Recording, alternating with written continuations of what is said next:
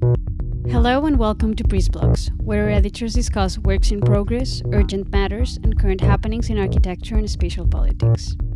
My name is María Mazzanti. Today I am joined by Juana Salcedo, a fellow editor from Field Architecture Bogotá. Hola Juana, nice to have you here. Hola María, thank you for having me. I'm really happy to talk to you.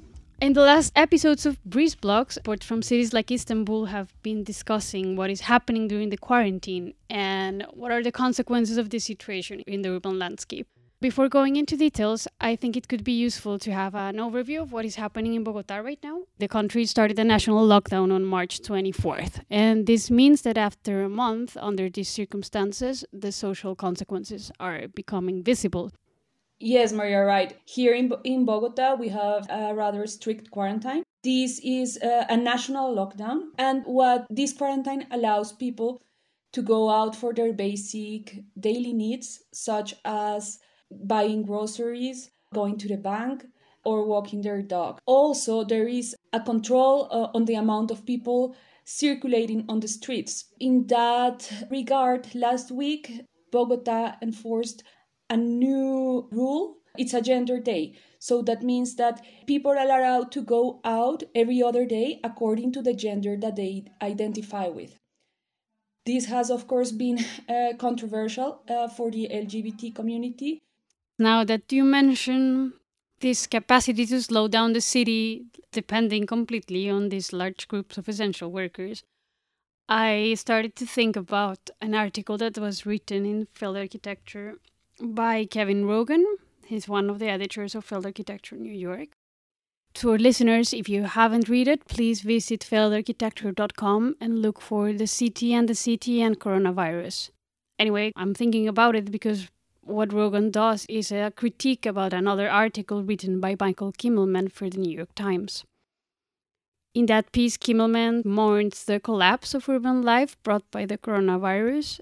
And what Kevin is exploring in his article is that this city of essential workers is really far from that romantic idea of the empty city that Kimmelman is describing.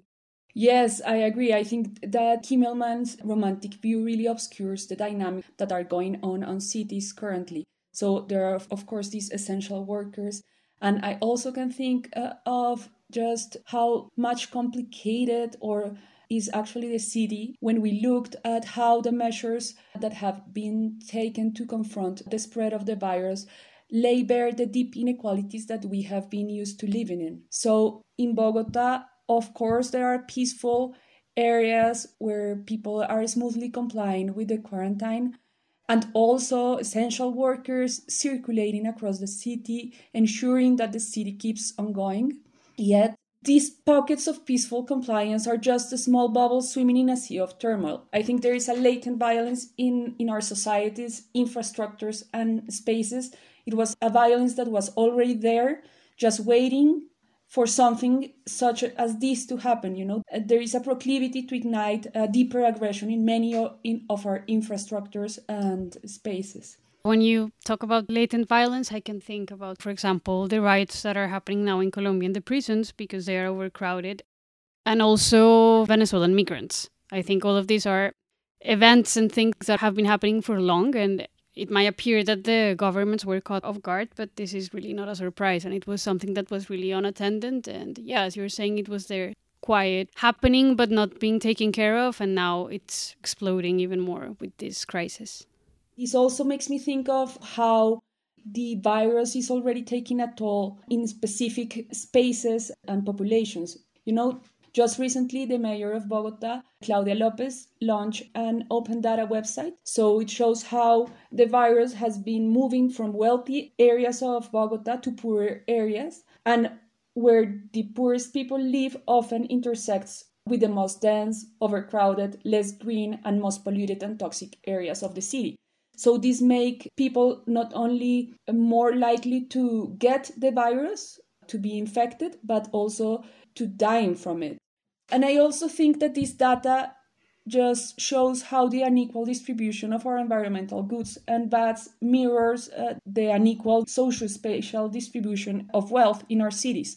And regarding this, to make maybe more clear what also one of the main problems in this area is the correlated issue that many of the people who lived in these areas work in informal activities, that is, outside and parallel to the formal economy. So the measures that are being taken to confront the virus or to halt the spread of the virus also mean that these informal networks of economic collaboration are being interrupted. This is a really important issue in Colombia because 50% of the population lives off the informal economy. Yes, as the whole informal infrastructure supports a lot of economic collaboration. Maybe going back to the article we were talking before, it's not only the city of essential workers in the case of Bogotá, but it's actually the city of all these informal workers that they don't have any other option than going out. It would be interesting to hear how the informality is embedded culturally and in the urban dynamics of the city and how these two needs are being reconciled or negotiated. I think maybe we could start by defining this informality to our listeners. I think one productive way to understand the activities of informal workers is the way that they articulate resources, activities, and urban landscape for their sustenance. A few examples that I can think of and that are part of the daily life of Bogotá might help.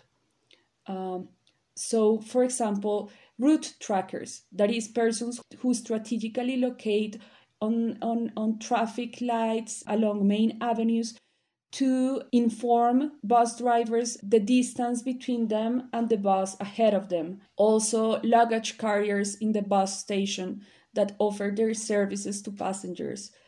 You know, on a rainy day, street vendors locate in crowded spots to offer pedestrians umbrellas. So in that sense, these processes are open-ended and contextual, and therefore often unpredictable.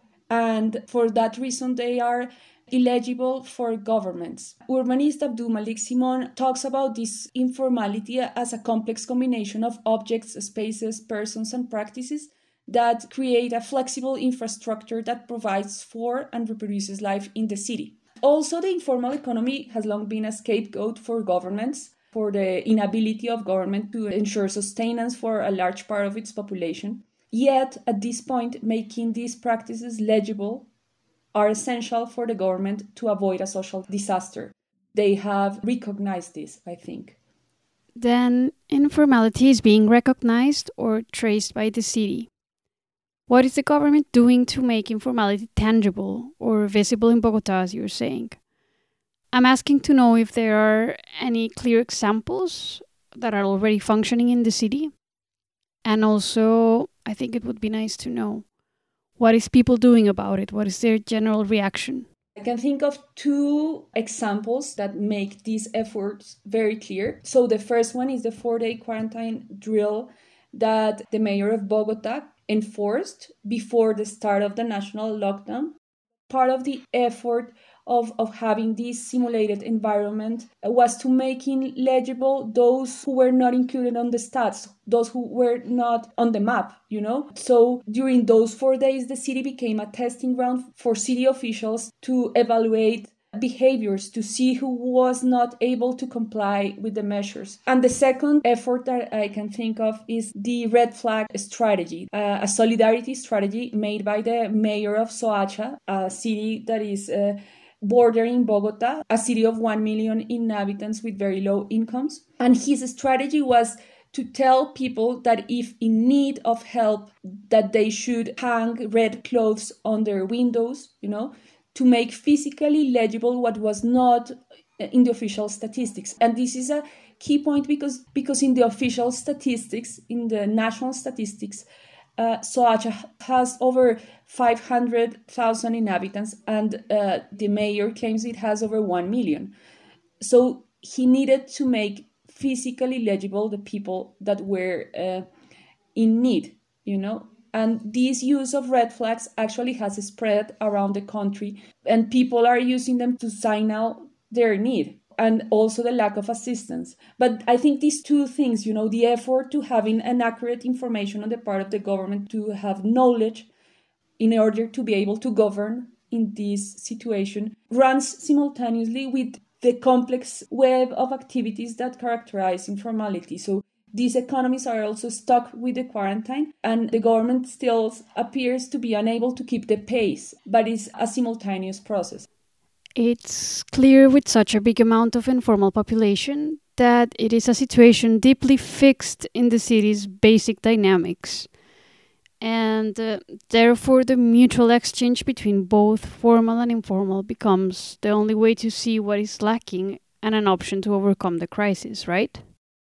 I agree. I think that the interplay of both is needed. I think the government needs to have accurate social, economic, and spatial information, particularly in a moment such as this one.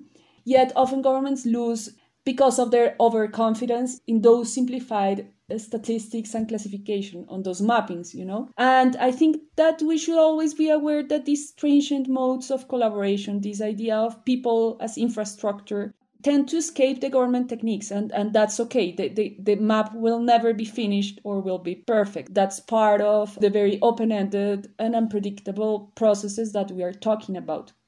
But I do think that there is a wisdom that shouldn't be ignored in these informal economies of collaboration. I think that looking closely at these practices can enhance our responses and our capacity to switch gears and reconfigure the activities of cities.